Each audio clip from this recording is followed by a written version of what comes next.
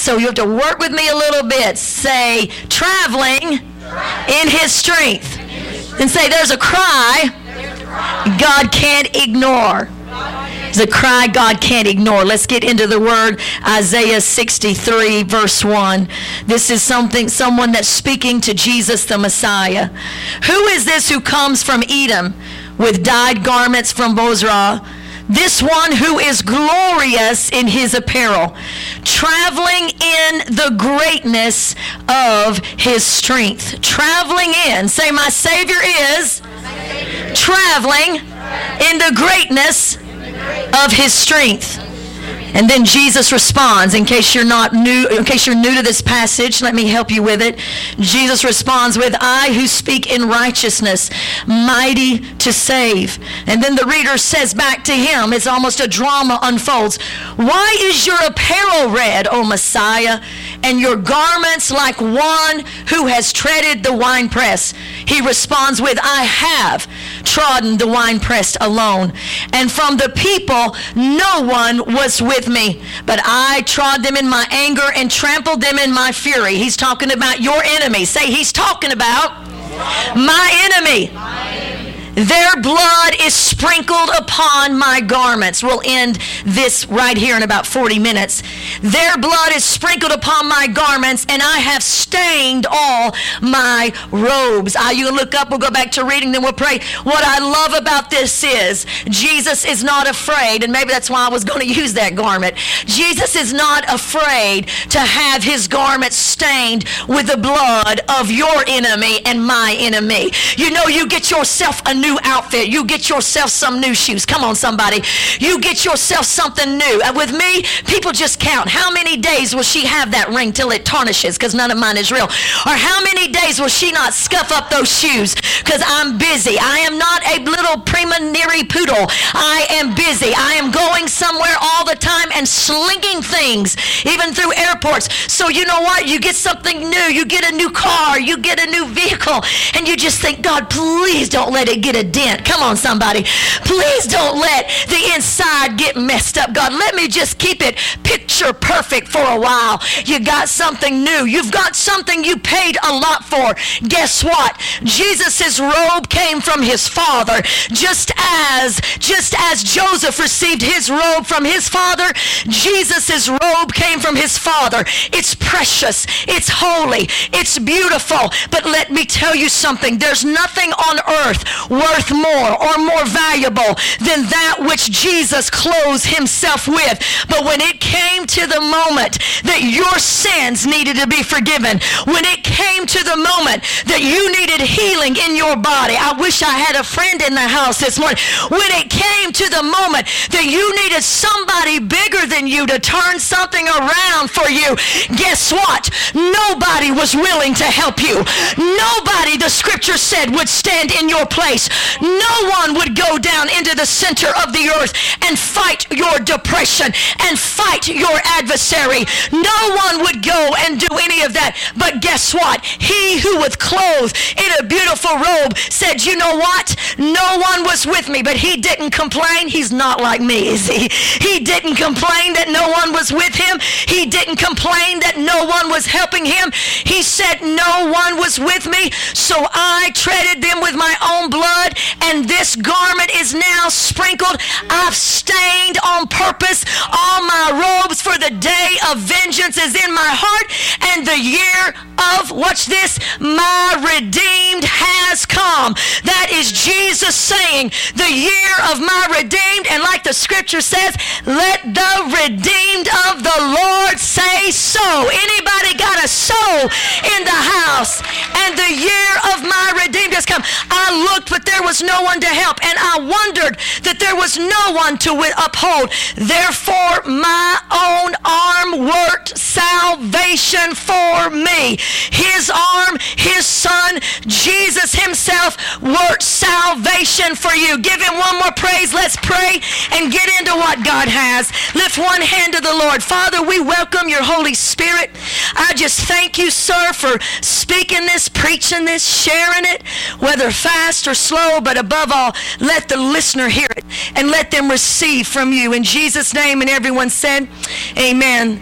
I hope this morning won't be misunderstood. We've got some visuals to help you, but I hope it won't often be like the mis-sent text messages. You ever send a text message to somebody?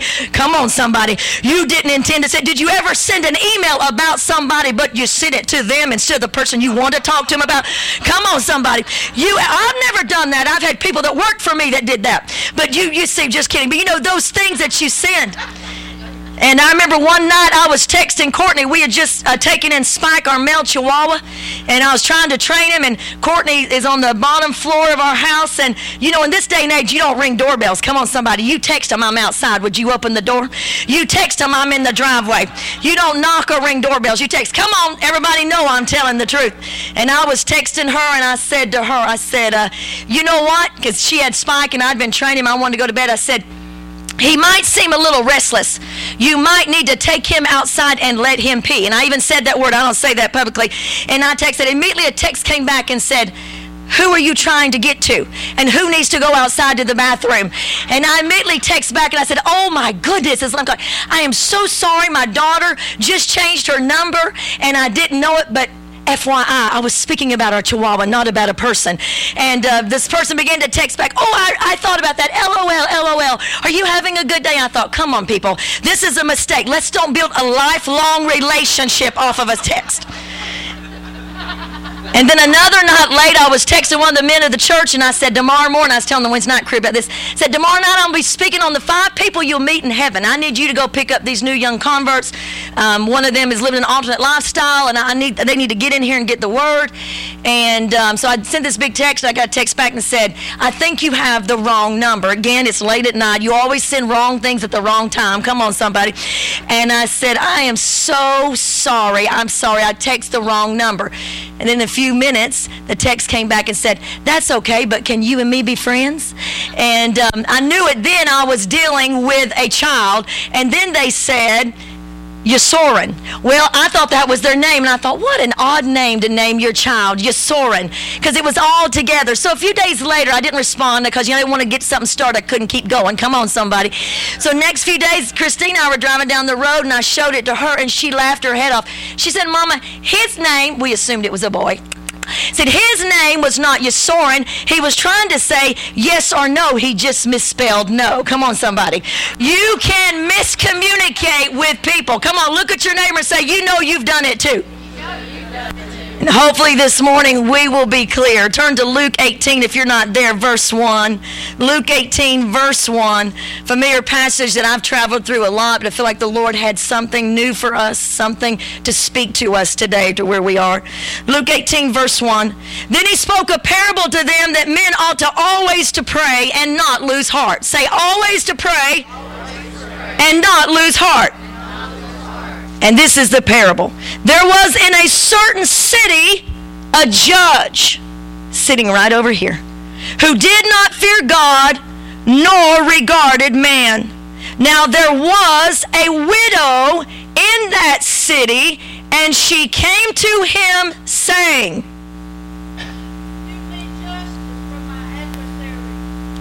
and she moved all the way up to the judge. Give the widow a hand as she comes, people. Come on. And she came to him saying, give justice from my adversary. And he would not for a while. But afterward he said within himself, though I do not fear God nor regard man, yet because this widow troubles me, I will avenge her. Let her continual coming wear me out. Then the Lord said, everyone say, then the Lord said, hear what the unjust judge said. Now, I've told you before, when Jesus put something in the Bible, it says if all the things that Jesus ever did, and I'll let them go in a minute, but they're going to hang there for a minute. If all the things that Jesus ever did was written, there would not be enough books in the world to contain it. That means when a story that Jesus tells gets into the book, we are to pay mine, because there's hundreds that did not get in there. It means when the authors were inspired, according to Scripture, to put things in here, it means this made it through the editor's cut. The editor was not Spielberg. The editor was not Eastwood. The editor was not Mel Gibson. The editor was not your favorite Hollywood director. The editor was the Holy Spirit, the third person of the Trinity. And when everything came out on the table, he said, this one has to stay in. And because this one is in, God is trying to tell you and to tell me something. So the Lord said, hear what the unjust judge said. He said, I don't fear man and I don't fear God, but this woman is wearing me out. If the judge went to dinner, she showed up. If the judge came in late, she showed up. If the judge went to Walmart, guess what? What happened? If the judge went to Walgreens, if the judge went to smoke a cigarette, no matter what the judge did, no matter what mood the judge was in, no matter what he was thinking, no matter what. Yeah, fill it in, people. Give yourself a hand. It's all good with me. And shall God not avenge his own elect who cry out day and night? Hear what Jesus just said? Though he bears long with them, I tell you, he will avenge them speedily. God's speedily is not your speedily, trust me. Nevertheless, when the Son of Man comes, will he really find faith on the earth? Just stay right there, guys. If you don't mind, I promise, Linda, I will not keep you forever. I kept Janice one time on live television an hour on her knees, and that's why Janice said she was going to be out of town today. No, I'm just kidding. But I talked about this. No, it's been said about justice. This is a cry for justice. Justice is what is right in your life, in your spouse's life, in your ministry, in your finances, according to the Word. We're not talking about the world's justice. I'm talking about God's justice. Everyone say God's justice. What is right, or as it should be. And it has been said, Joni Lamb taught me this a couple years ago when she went through something. The statement has been said, people who love sausage and people who believe in justice should never watch either of them being made. Because the path, and none of you don't understand about sausage, but go Google that. It's horrendous and horrible. The journey to making justice sometimes can look as horrible. Sometimes it can look as horrendous. I was reading about someone saving someone out of human trafficking overseas, and the man was talking about how long and boring. He was reiterating the song, "The Book of Love is long and boring." Most of you don't know that. It's a beautiful song about old people's love, and I'm an old person, so I like that. It talks about love is long and boring, meaning you're way past the early stage. You're into the stage where you love each other, come on somebody, in the better or for the worse, the good and the bad. Can I get an amen from an old person in the building? But I don't often think about the journey to justice being long and boring. I think about the journey to justice being like being in the back of a truck on the backwoods of Mississippi, and you're going on bumps in the road. Anybody else feel that way?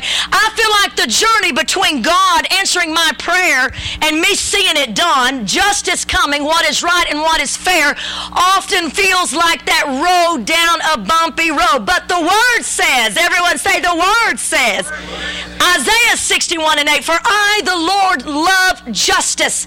I, the Lord, love what is right in your life and what should be in your life. In Psalm 7:11, God is a just judge. I, the Lord, love what is right in your life. In Psalms 99:4, the King's strength loves justice. In Psalms 33:1, He loves righteousness and justice. In Psalms 37:28, for the Lord loves justice. And let me tell you something, your God is not an unjust judge. He's not a judge that people have to bribe. You see, it's a spiritual law in the universe. I'll get on through here and then come back so we can and release them. It's a spiritual law of the universe. Isaiah 40 says, how can you say that your just claim is passed over by God? How can you say that Jehovah does not know your trouble? Have you not heard? Have you not seen that the everlasting God never goes weary? He never faints. You never have to search for his understanding. He gives power to the weak and even the young. He gives strength. I probably butchered that, but the bottom line is a just claim is any legal right that the Word gives you. Anything from Genesis to Revelation, and the New Testament said the promises of God are yes and amen in Christ Jesus. Somebody give Christ a hand clap of praise. A just claim. A just claim. The reason your adversary wants to throw you off, the reason Holy Spirit said on the editing floor of the Bible, this parable's got to stay in. This one's got to stay in, as he inspired the gospel writers. The reason he said this one stays in and this one doesn't is because he wanted you to know, your adversary knows, if you continue to stand not before an earthly judge, but before the God of justice who loves the cries of his people. His word said the righteous may have many troubles, but the Lord delivers them out of them all. The word says the righteous cry out and the Lord hears them. The word said, I will call upon the Lord who is worthy to be praised, and so shall I be saved from my enemies. Is anybody thankful that the Lord is just and good and holy? The reason the enemy wants to throw you off of your place before the God of the universe is because it is a spiritual principle of the universe. When God puts something into motion, the Doppler effect says that when God said, let there be light, the Doppler effect has measured that the earth is continuing to expand. It has never stopped because God spoke, and the world has not stopped listening to the voice of God when he spoke in the beginning. Because when God sets something in motion by his own word and by his own decree, even the expanding universe, the seas, the galaxies, the stars, the moon, everything is expanding until God steps back out and he says, stop expanding, world. The world will continue to listen to him. I just wish I had the ability to always obey the word of the Lord as well as the universe does, because I can only imagine what I might possess in my hands, in my life, in my health, in my home, if I obeyed the words of the Lord like the universe does. Anybody else agree with me? Spiritual law of the universe, that as long as you're standing before the throne of God. So Hebrews 4 said, let us come boldly before the throne of grace that we might find mercy and grace to help in the time of need. Because this is a principle. The reason the Holy Spirit said, leave this parable in here, because he knew the adversary would come. He would try to confuse and throw you off. He would try to throw you off of that cry before the throne room for things. And the more technology grows, the more our belief in the supernatural lessens. The more people can pull things out of iPads and iPods, which I love all of that. The more that people can satellite things, the less we tend to believe in the supernatural intervention of God. The more we depend on what we can get here instead of what we can get there. Can you say amen, oh me, oh my, to somebody? And that was the spiritual law of the universe. Would you give them a hand? I'm going to keep speaking, but I'll let them go. Give them a hand. Thanks, you guys. Thank you.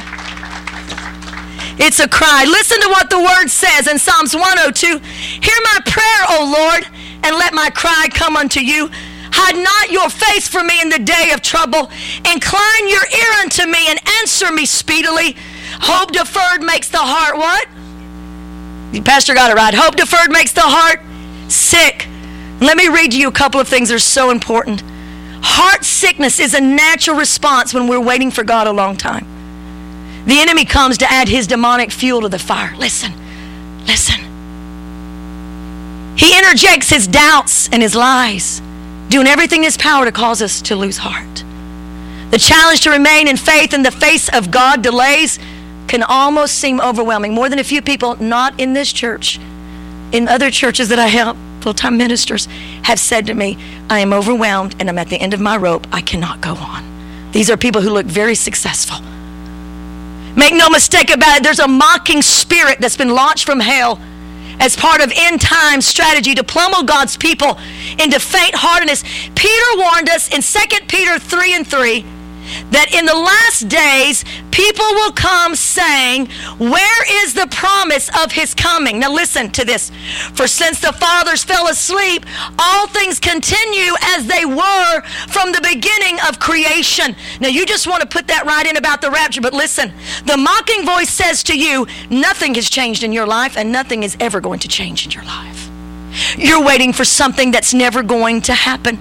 There isn't a praying saint, there isn't a believing saint who's clinging to God's promises that has not heard that sneering, taunting voice of unbelief that says nothing will change, nothing will ever be different. But 2 Peter 1:4 says he is giving us exceedingly rich, wonderful, and precious promises that through those we may participate in the divine nature. Let me tell you this morning, they set these things up because I love to speak about museums, and I did that recently on a Wednesday night. I'm not going to speak that message, but we put these things up here. This mummy was a whole lot of fun to wrap up last night. If you missed the late night here at Church of the Harvest last night, you missed it.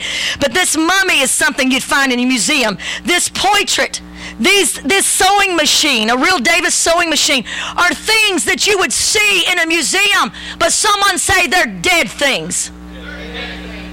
You see, and sometimes, listen, young people, we treat the promises of God like things in a museum.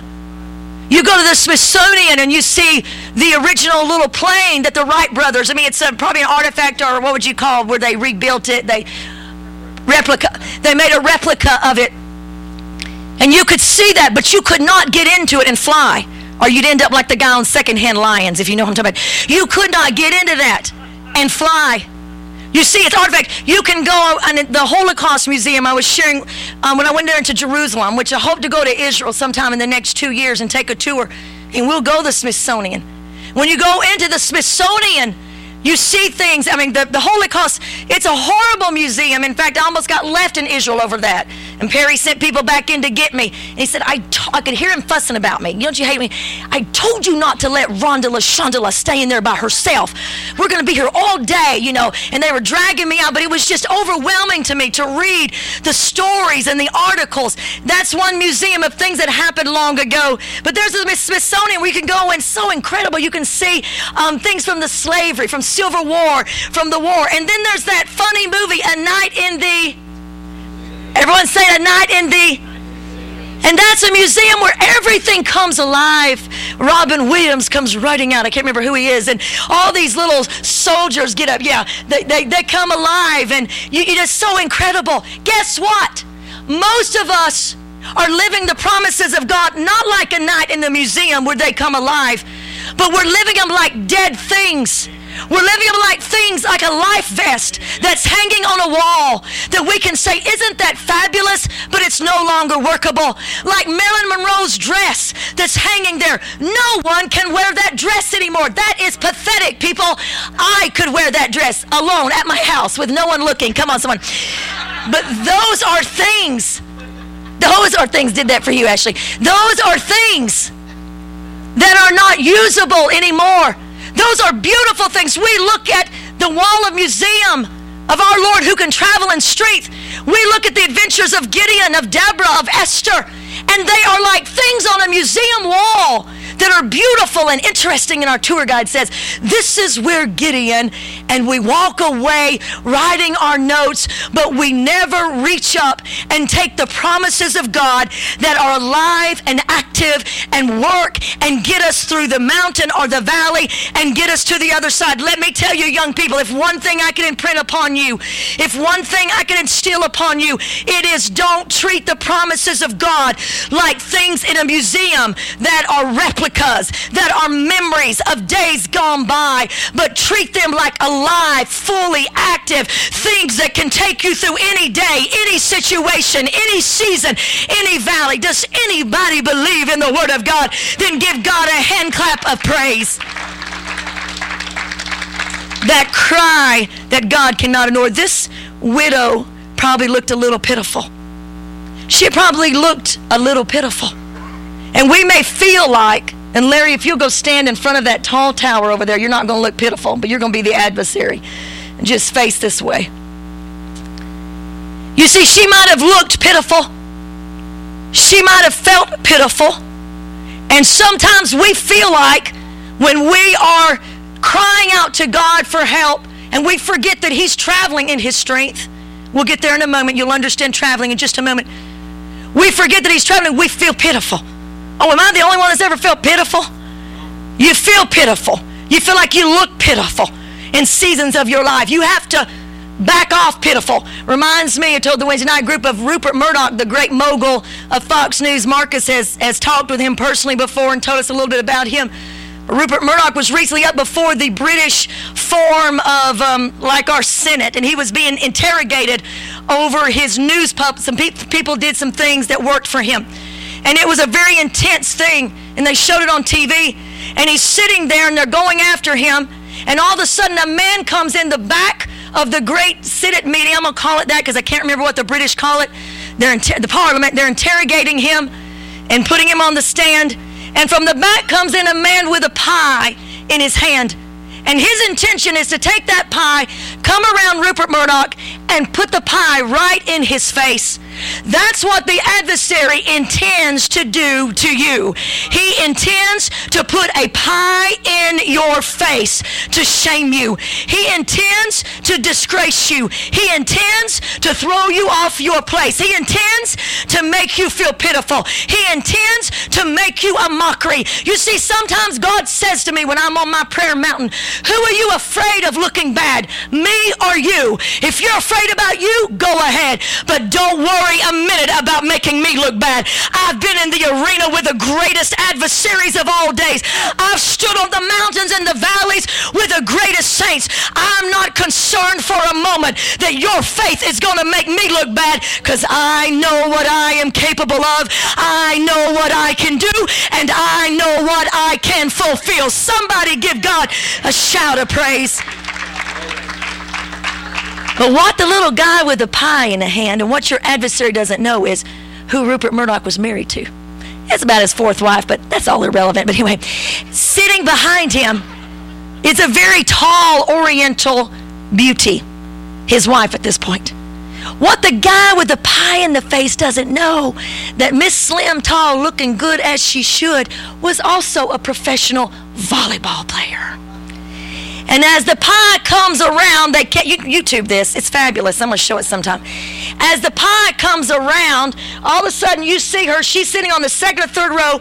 She gates up with those long, lanky legs. Hand comes up over Rupert Murdoch onto the head of the guy with the pie in the face, and she bounces him down like he's a volleyball.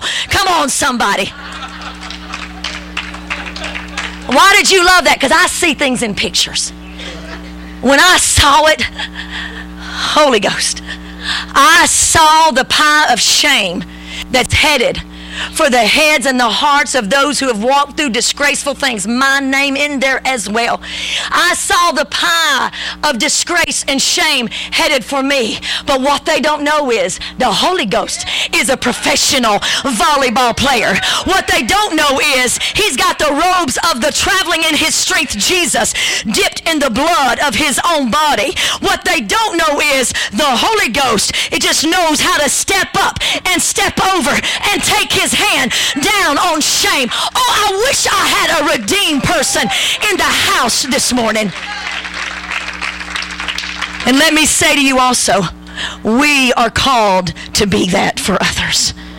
My main motive in this life is to knock the pie of shame out of people's hands, out of their faces, out of the enemy's taunts and his lies.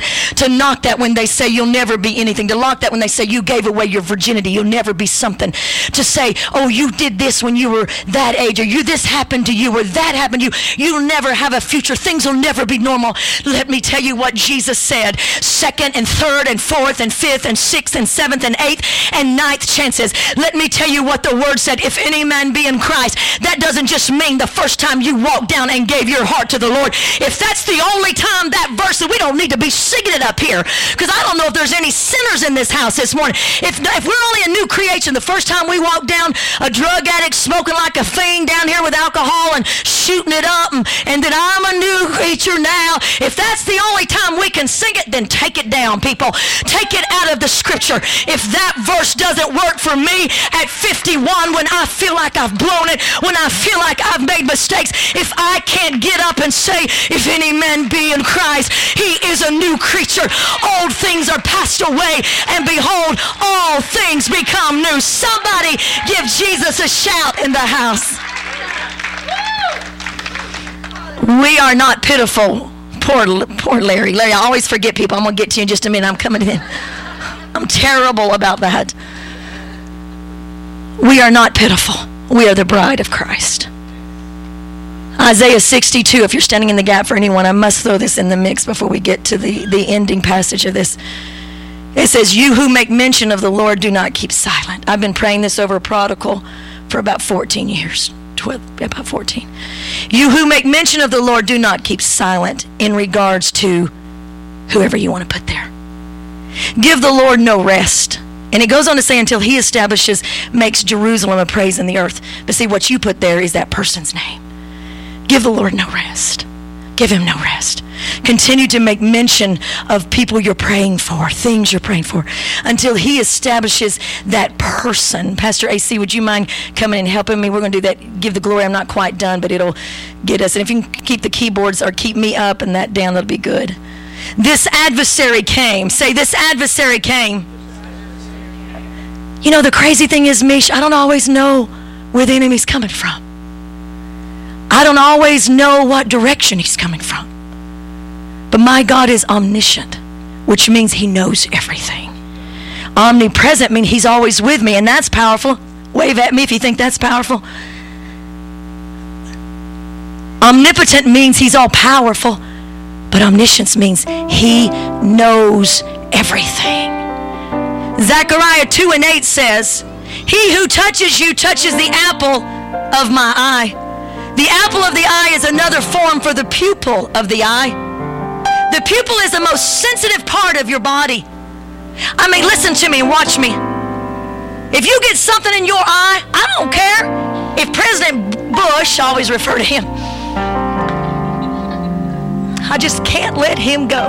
Wait till you hear Pastor AC's story about President Bush after 911. Next time he preaches, you won't be able to let him go either. It doesn't matter if you're speaking to somebody that's going to give you $1 million. It doesn't matter. I'm hearing good, Daniel, but go ahead and do what you... It doesn't matter. If there's something in your eye, and you know I'm right about this, you're like, hold on. I mean, if something bad gets in your eye, you can't... Becky just had this to happen. She got a scratch in her cornea. You can't do anything because it hurts. It doesn't matter what's going on. And what God says is, you are like the center of my eye. He says, I'm as protective over you as we are over our eyes. He says, you are my speck. You are the center of who I am. You see, here's the deal. Everything slows down when you get something in your eye. Everything. I mean, it doesn't matter if you're in a high-level meeting. I've pushed through preaching when something's been in my eye and ran to get it out. It hurts so bad. God says, when someone attacks your family, when someone attacks your mind, when someone attacks your finances, when someone attacks your dignity, it's like touching the center of who I am. You see, that's why the devil so much attacks you, because you are, say I am, the center of his eye. That's why the enemy attacks you. That's why the adversary attacked her. And often I don't know where the adversary is coming from. I don't even know sometimes who my enemies are, Pastor AC. I don't sometimes know the source of the warfare. I don't even know every strategy that's been written against me. Usually the plans will get revealed. The older I get, the more they get revealed. But I know what Psalms 69:19 says. Come toward me, Larry. It says, oh Lord, I don't know who my adversaries are. I don't know what their names are. I don't know everything planned against me. And stop right there. But my adversaries are ever before you, O Lord. You see, the widow did not go to wrestle something out of her adversary's hand. She didn't go to him. What we often do is go to wrestle something. We spend too much time, big God, little devil. The devil is like a roaring lion, seeking to whom he may devour. In the book of Job, it says that the devil roamed to and fro, looking. Listen to that. In 2 Chronicles, it says that the eyes of the Lord roam to and fro to attach himself, to show himself strong. Attach means to attach himself to give you his strength. So the devil is roaming like a roaring lion, Peter said. The devil is roaming in the book of Job, looking to what he can do, how he can destroy every child of God, how he can destroy every son or daughter out there that's going to be a child of God. He's roaming, he's looking. Watch this. And the eyes of God are roaming throughout the earth to show himself strong, which means in the Hebrew to attach himself, his strength, his glory, his provision, his wisdom with those whose hearts are perfected toward him. Don't get hung up on perfected. That word in the Hebrew means those whose hearts are loyal and trusting unto the name of the Lord. And this is the beautiful thing.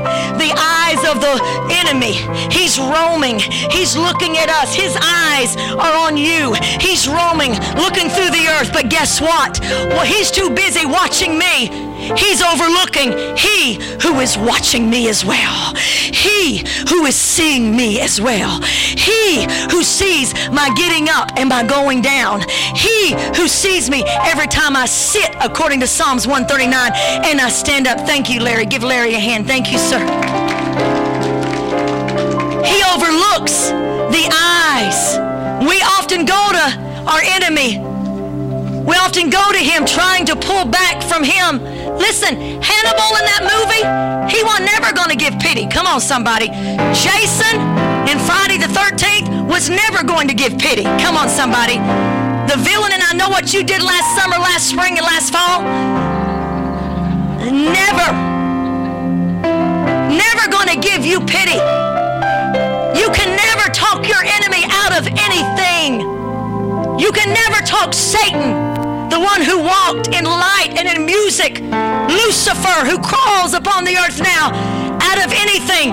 You can never, but what you can do is keep standing before the judge of the universe. I don't need to go stand before my adversary. I don't need to beg and whine and moan and cry. It has been said that the posture of a believer, I recently read in my favorite devotional book, Jesus Calling. Oh, my meat on my bones, chilly on a cold night. When I was reading in Jesus Calling, it said, my child, just your posture in the morning, just you getting down. I'm not a religious fanatic, but sometimes I just want the enemy to see me get on my knees. Come on, somebody. Just that posture of this. Just going and sitting on 740 Walker Street where my marriage was healed. That's an abandoned house. Just sitting there with my ball cap on, praising God. Just that posture, it said in Jesus Calling and confirmed in Scripture, is a sign to the underground that your faith is rooted deeply and richly, not in your adversary or what he can do, but in the sovereign God who sits on the throne of the universe. I wish I had somebody that would just praise him this morning. While we wait and get to the ending, 2 points. Psalm 7:6, if you're taking notes. Powerful verse. It says, arise, O Lord. That's what the widow was saying. Lift yourself up against my enemies, O God. I love this. Ooh, the psalmist nailed this one. Rise up for me. Rise up for me to, listen to this. This is the secret. To the judgment you have commanded. Listen to this. Justice has already been commanded over your situation right now by the Lord Most High. See, the psalmist said, you've already commanded it. You've already spoken it. Now rise up. There's two phases. He pronounces judgment when he sees injustice has assaulted you. And secondly, he then rises up in power to enforce that judgment. So your prayer, your promise for the day is, Lord God, in everything that has to do with me, my babies, my finances, my ministry, everything that's going on around me, my health, Lord, rise up off of your throne and enforce what you have commanded, for great is our God. Give him one hand clap of praise. The cry that God can't ignore. I want to take you to quick places. This is a cry before the judge, 2 quick places. Second one will be very fast. Of God's traveling strength. When Abraham, listen to this because this is for somebody this morning. When Abraham was traveling up the mountain with his son Isaac, first time the word ever says, Jehovah Jireh, my provider.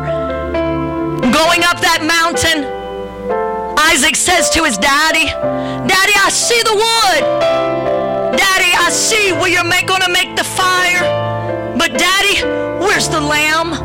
Where's the sacrifice, Daddy? Of course, we know Isaac was a grown man of about 22 to 25. Daddy, I see you're preparing to do something.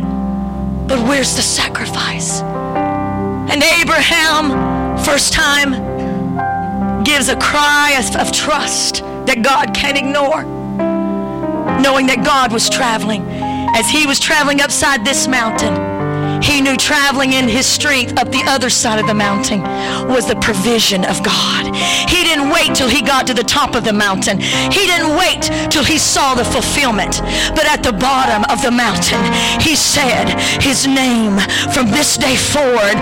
They'll sing about it. They'll speak about it. They'll mention it during tithes and offerings.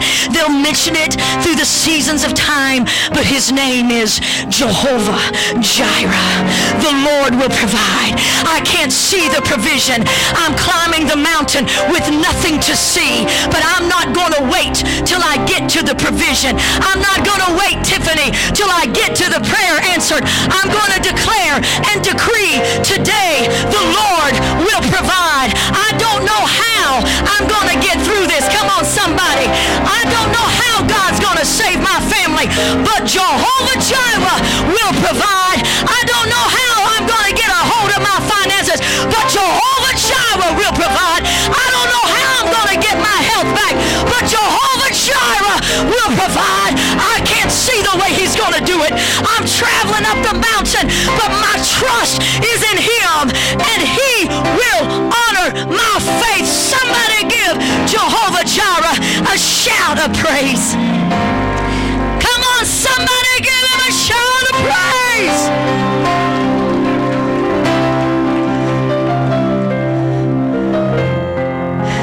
I'm traveling this way, but he's traveling that way.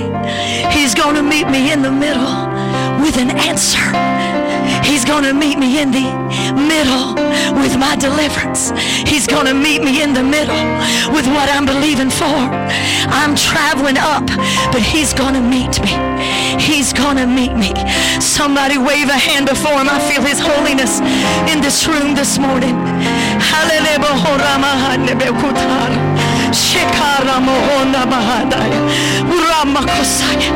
I hear the Spirit of the Lord say, don't stop traveling, don't stop moving, don't stop pushing, don't stop pressing.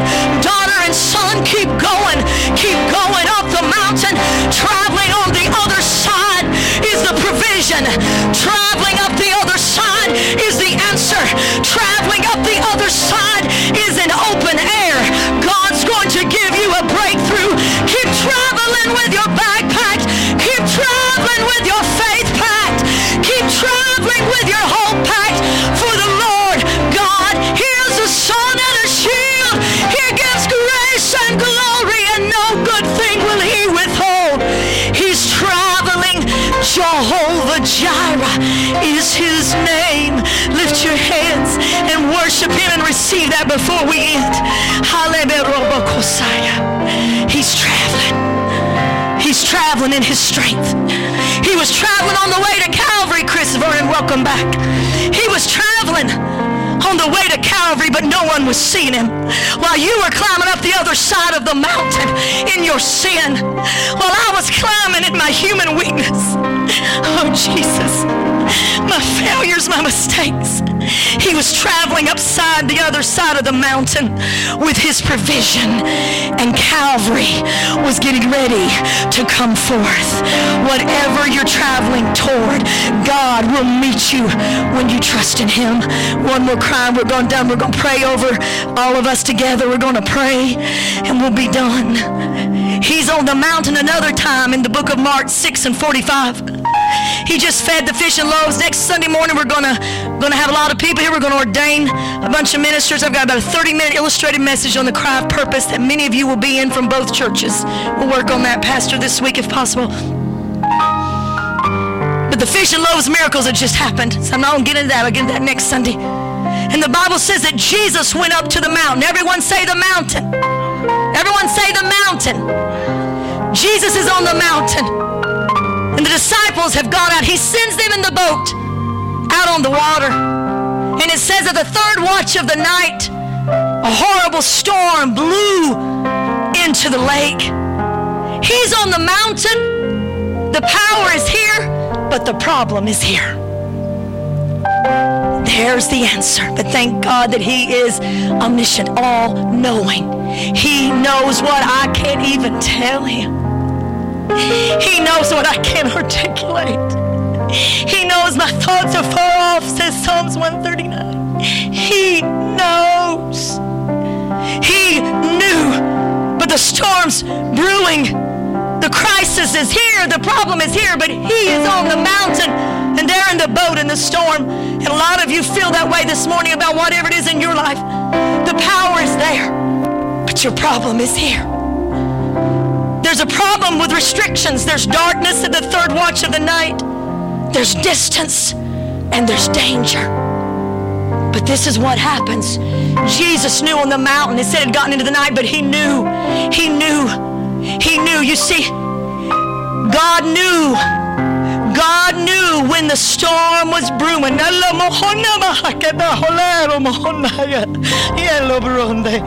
God knew when the storm was brewing against them.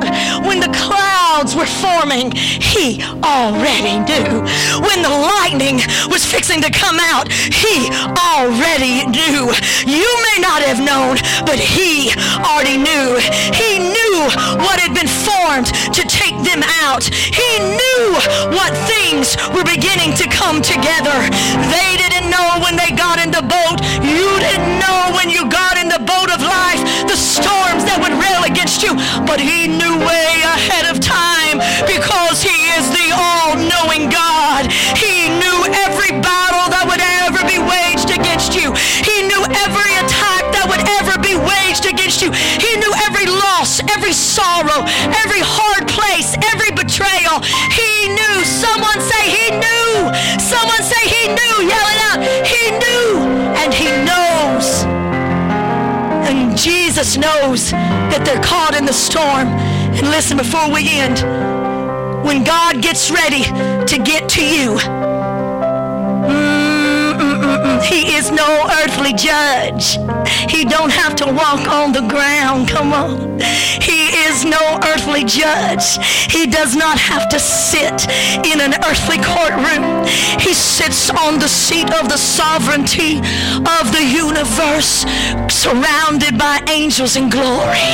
He rides on wind. He rides on clouds. When God gets ready to get to you and answer your cry, it doesn't matter how far the distance looks. It doesn't matter how dark the night is. Come on, somebody.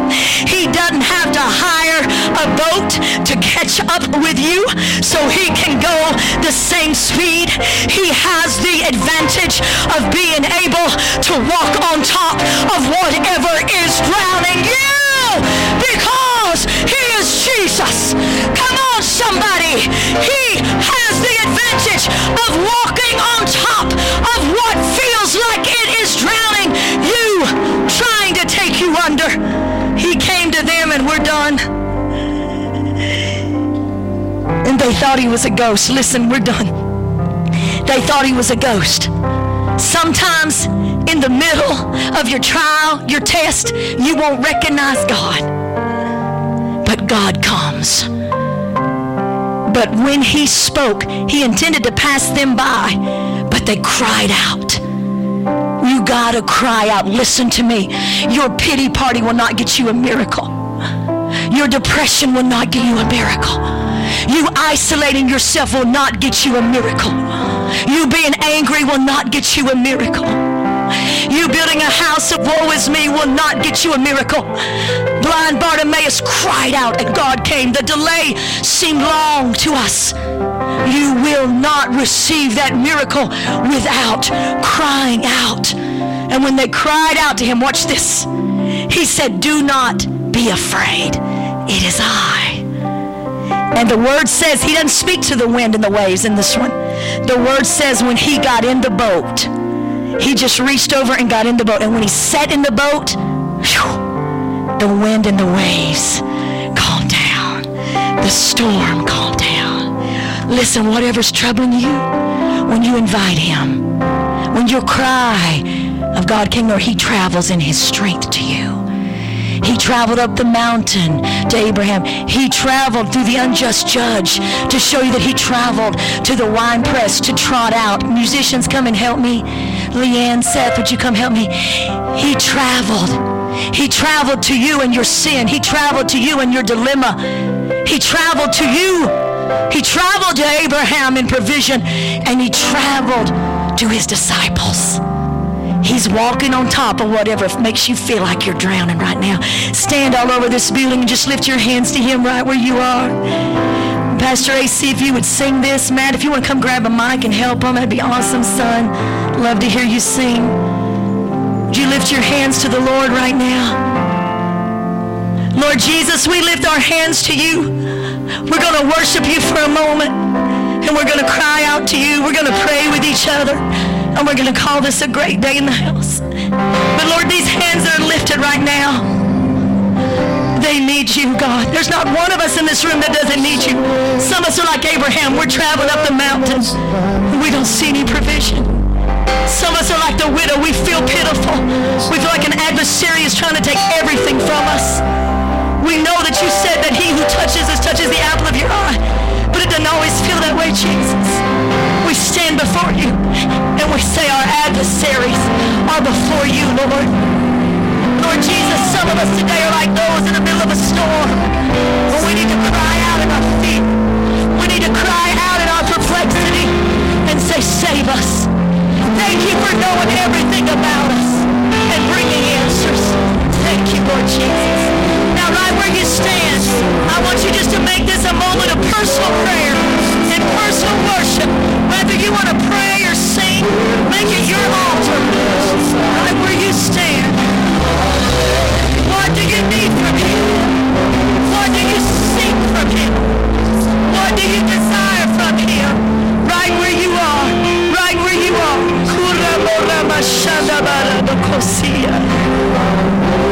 Yes, Lord Jesus.